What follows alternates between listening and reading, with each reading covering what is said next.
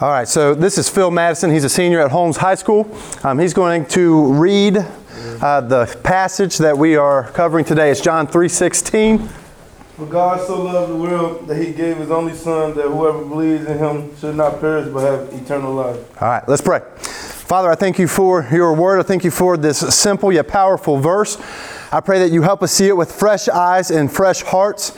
Renew that fire within us that we see how great your love is for us. It's in Jesus' name I pray. Amen. All right, one verse, John 3:16 is where we're going. Just to give you an update of what we're doing. We've been in the book of Daniel. We've knocked out the first 4 chapters. We will pick Daniel back up in January. But we are 4 weeks away from Christmas. So it's what's called Advent, which means arrival or anticipation of the coming of Christ. And so each week we're going to look at a theme that we celebrate each Christmas.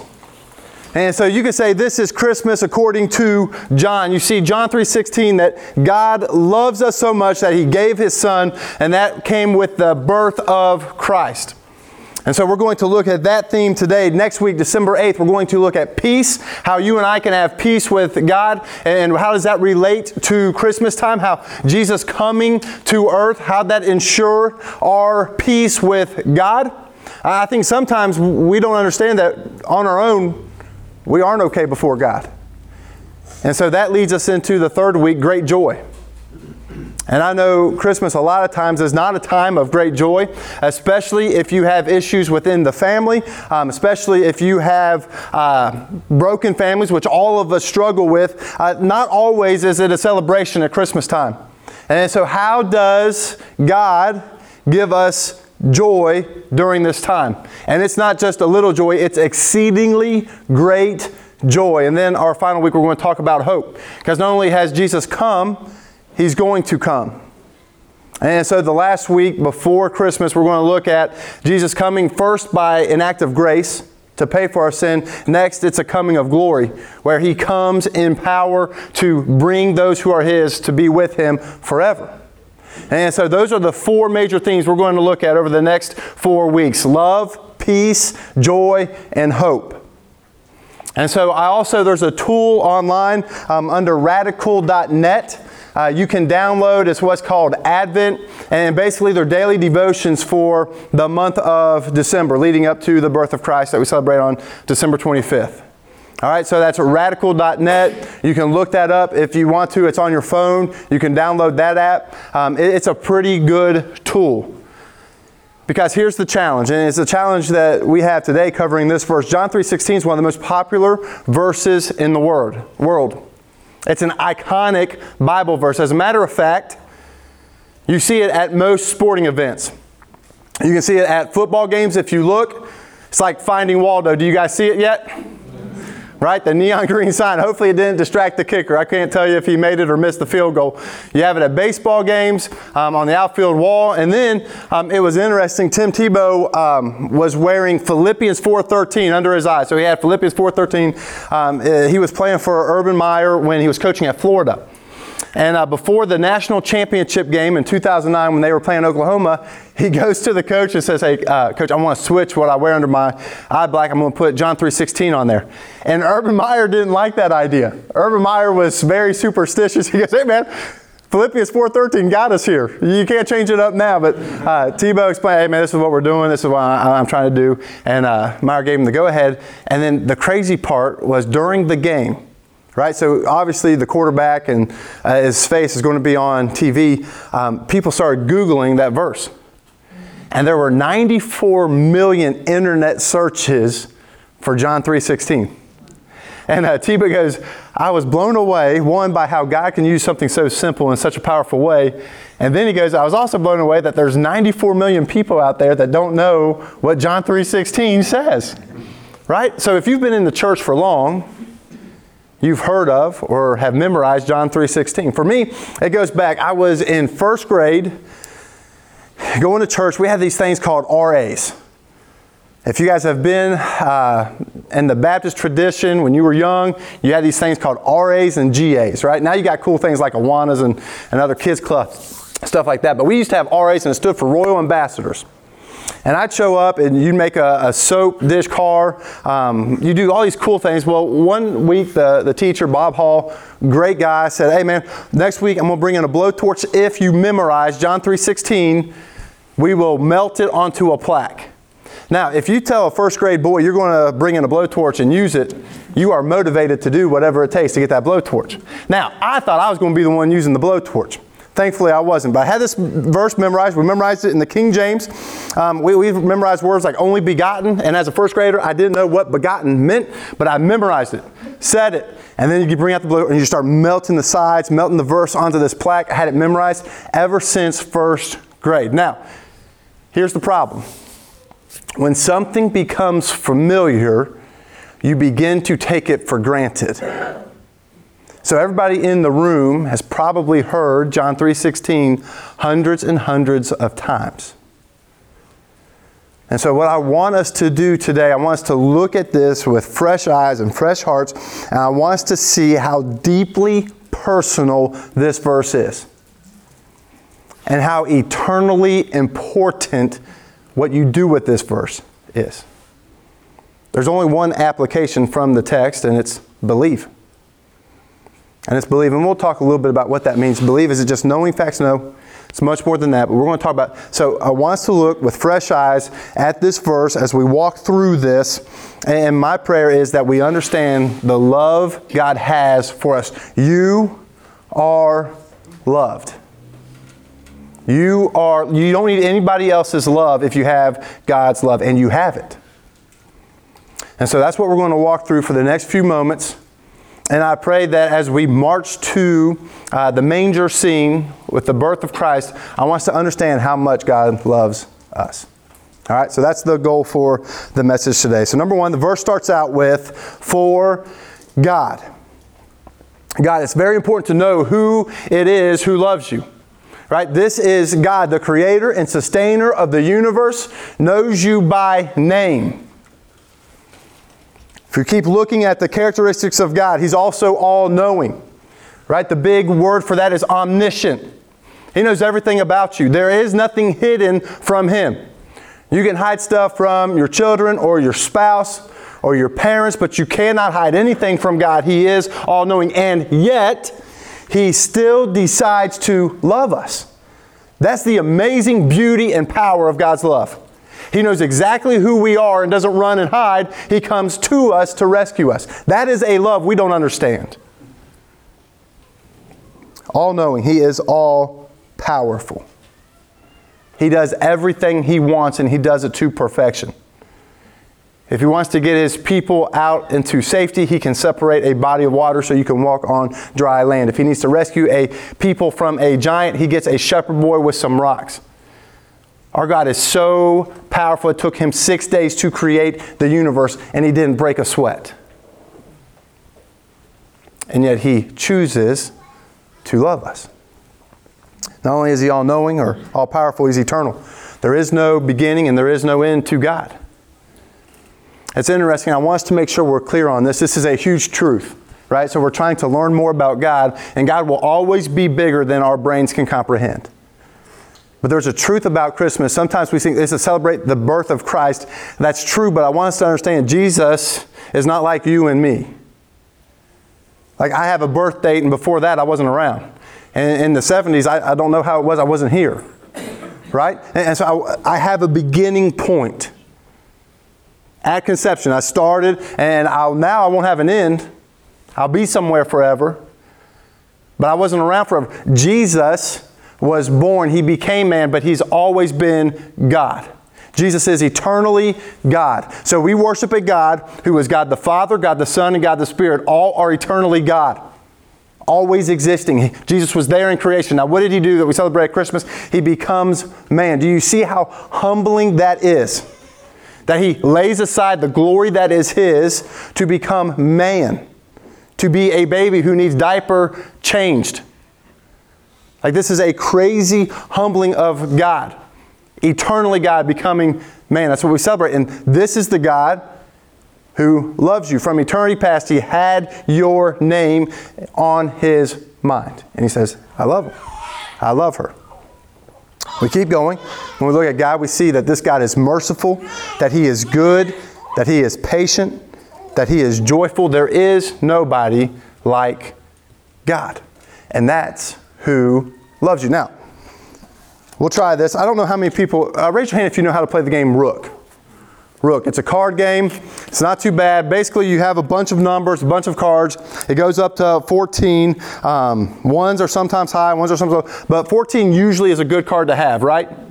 So if you have 14s or 13s or 12s, you're going to win most tricks as it goes all the way down to 5. But there's one card in here that if you have, it trumps everything. And it is the Rook card, right? It's worth the most points. It beats anything out there, right? You want the bird in this game.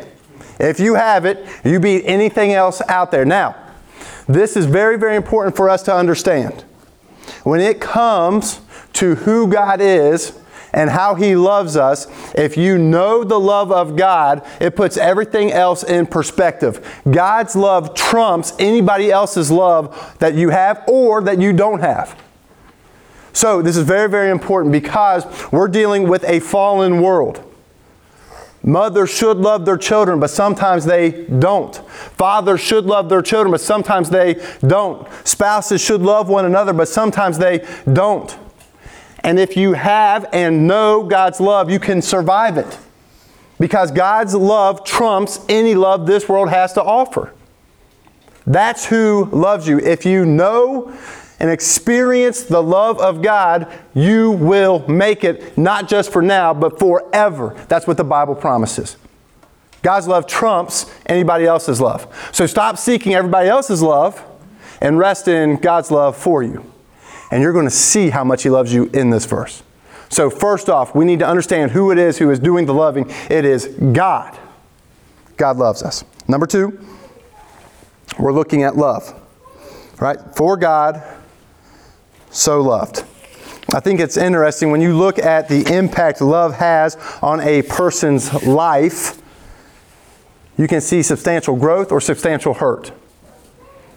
How many are you guys the dog people? Love dogs, go dog. All right. This is one thing. We used to have a dog. Rudy was her name, a boxer, high energy dog. No matter how bad my day was, I'd walk in and the poor dog didn't have a tail, so she wagged her hind end, right? And then she'd get so excited she couldn't control her bladder, right? So I'm trying to get her calm, but I'll tell you what, that dog would brighten up anybody's day. You get in, you let her out, she's licking your face, she's jumping up on you.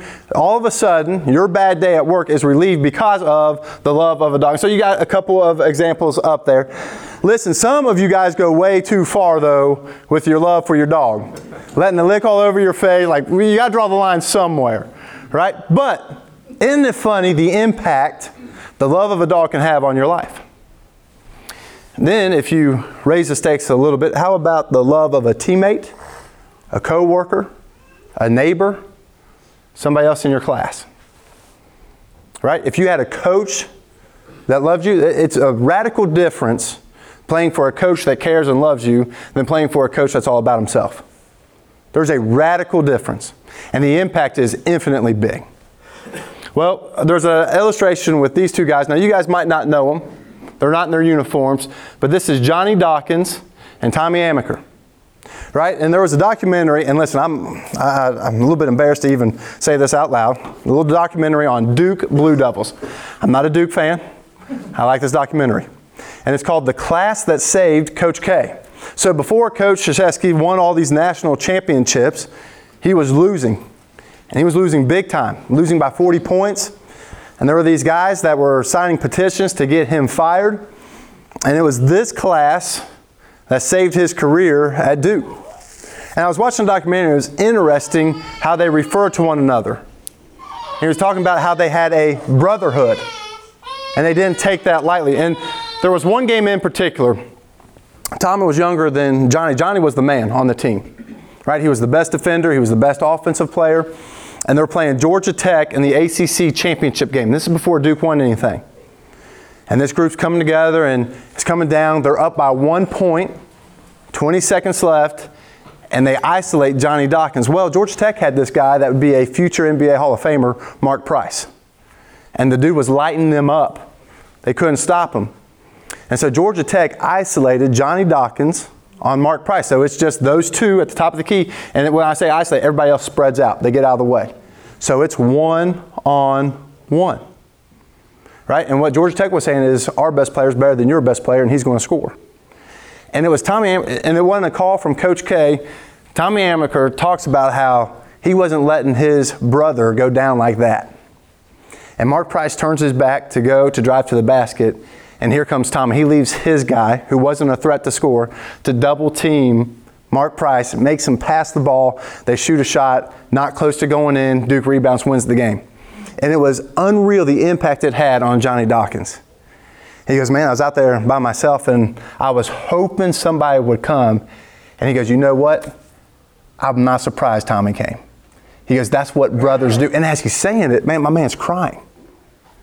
Right?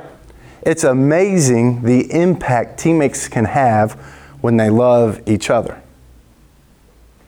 Then if you go on and you look at your family, my life is radically different because of the love my family has for me, right? Whether it's Julianne, my wife, and how she loves me, or my 3 girls, how they love me, or my dad or my mom growing up and the love they poured, or grandparents and aunts and uncles.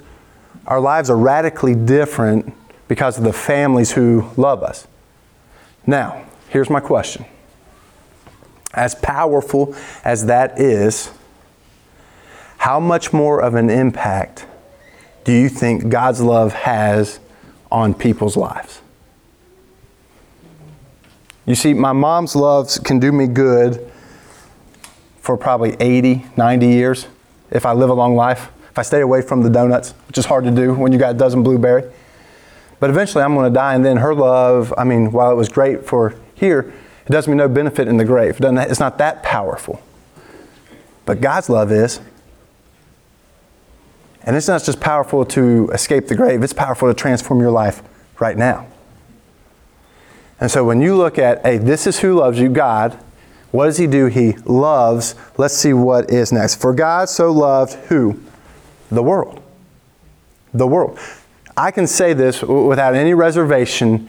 You are loved by God. Put your name in the blank.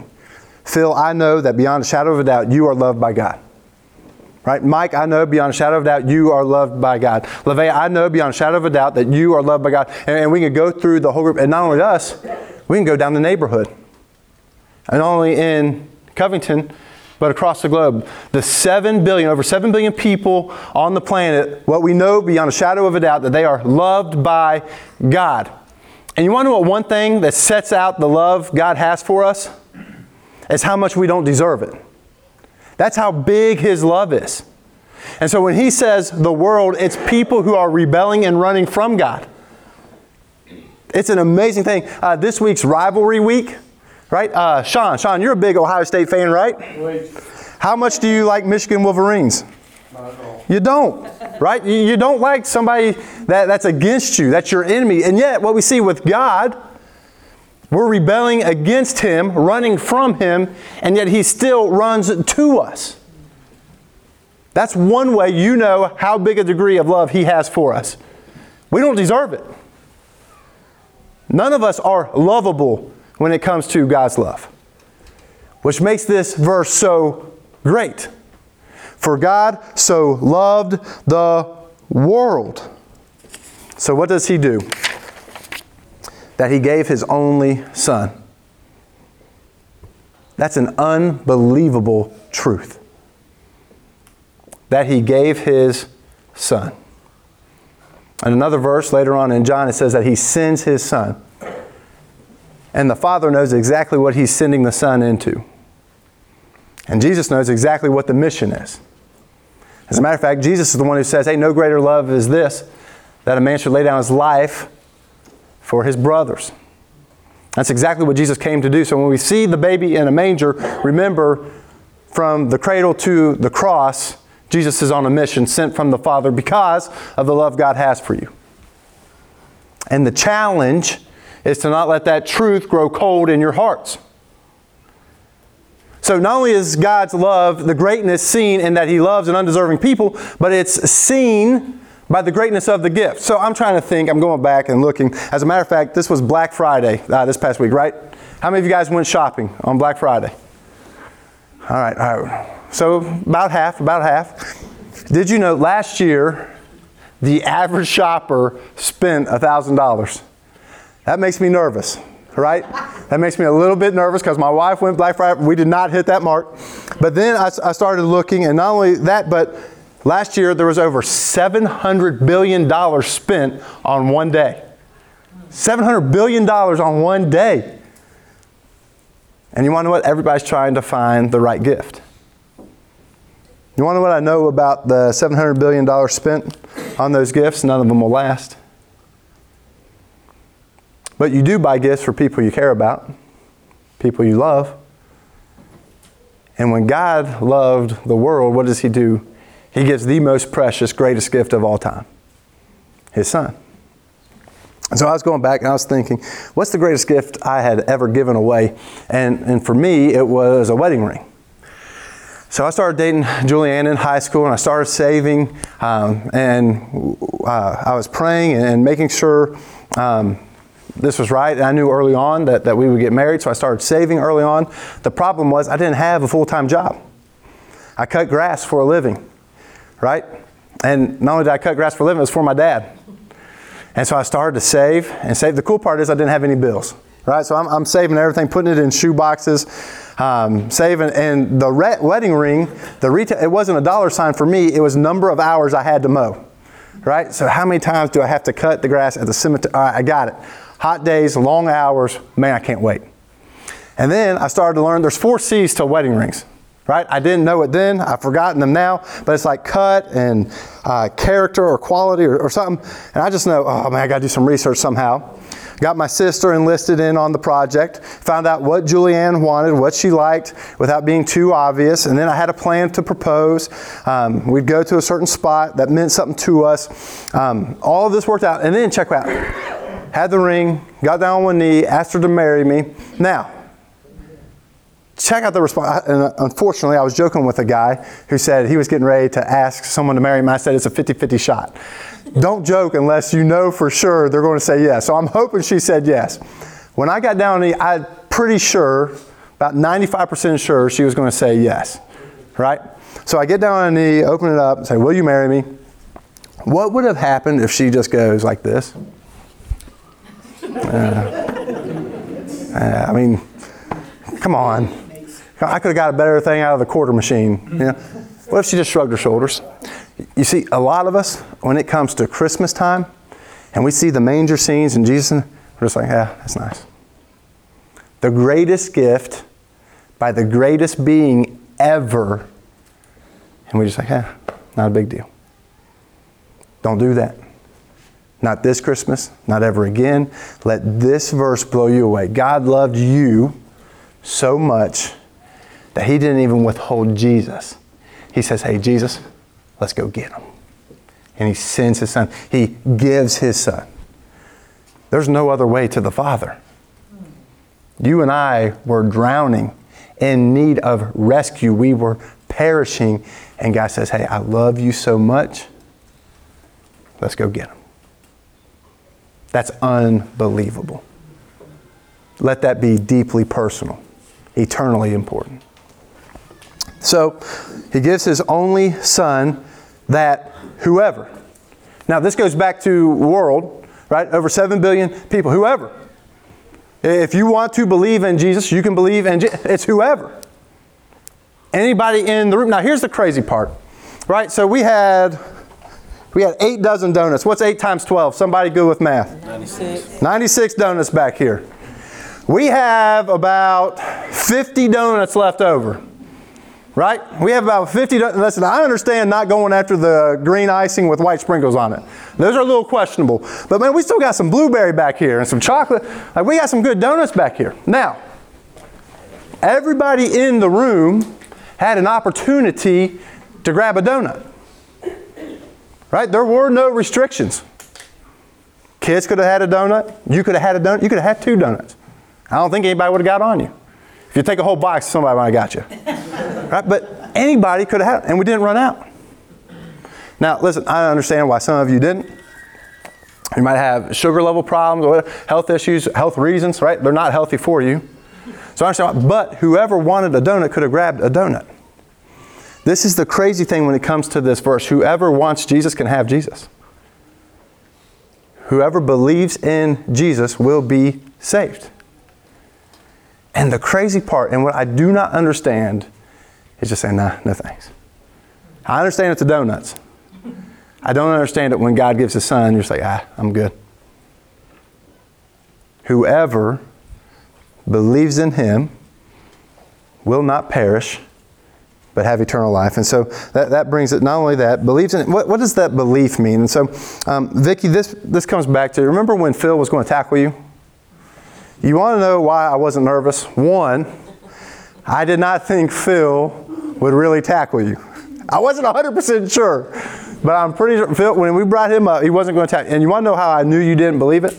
Because you stood here, right? I think if you really thought Phil was going to tackle you, you would get behind Sean, right? That's where I'd go, right? So I knew that by how she was acting, she didn't believe, and I knew you didn't get in the stance and didn't start running, so I knew you weren't going to do it. You didn't believe I really meant for you to tackle her. You see, some of us know the facts about Christmas. That's not what this is talking about. Yeah, I know Jesus came and died, and that's great. This believing is transformational. So do you believe Jesus lived the perfect life, came to earth, died for your sin, was buried, rose from the grave, ascended to the Father, and is returning? Right, so those are some things. Do you believe that you are saved because of what Christ has done for you? Now, if you believe that, if you believe that Jesus is Lord, and that He is King of your life, and that He is your Savior, do you follow Him? I think it's interesting, there's another verse in John 3, later on, it's verse 36, it says, whoever believes in the Son has eternal life. Right? Whoever believes in the Son has eternal life. But then the verse keeps on going, whoever does not obey the Son shall not see life. So I think this is very, very important. There's a disconnect between Lord and Savior in a lot of our beliefs. I can use Jesus as a life preserver, but I don't have to do what He calls me to do. It doesn't work that way. If you believe Jesus is Lord and Savior, you follow Him. You obey what He calls you to do. And here's the cool part. The Holy Spirit helps you do that. You don't do this on your own. He changes your affections. That's how powerful God's love is for you. He transforms your heart. You get a new heart. You have new desires and you walk a new life. That's what the New Testament and the Old Testament are all about. And so you can know if you believe in Jesus or not by looking at how you live. If you live for yourself, you don't believe that Jesus is Lord and Savior. You might know the facts, but that belief is not saving faith. And I want you to see the consequences. Right? Whoever believes should not perish. That's an eternal placement. Right now, those who do not know Christ are perishing. They're dying. They're separated from God. And if they don't believe, they'll remain separated from God forever. That's why Jesus sent His Son in the first place. But the verse doesn't end there. Whoever believes should not perish, but what? Have eternal life. And that life starts the moment you put your faith in Christ. That's a beautiful reality. You don't have to wait for Jesus until heaven. You can have Him now. You can have Him now. That is a gift that you have whenever you turn to Him. He is ready. He is seeking after, coming after you. All you have to do is receive Him. And then your life has changed. And it's changed forever. Jesus was going to Mary and Martha's house.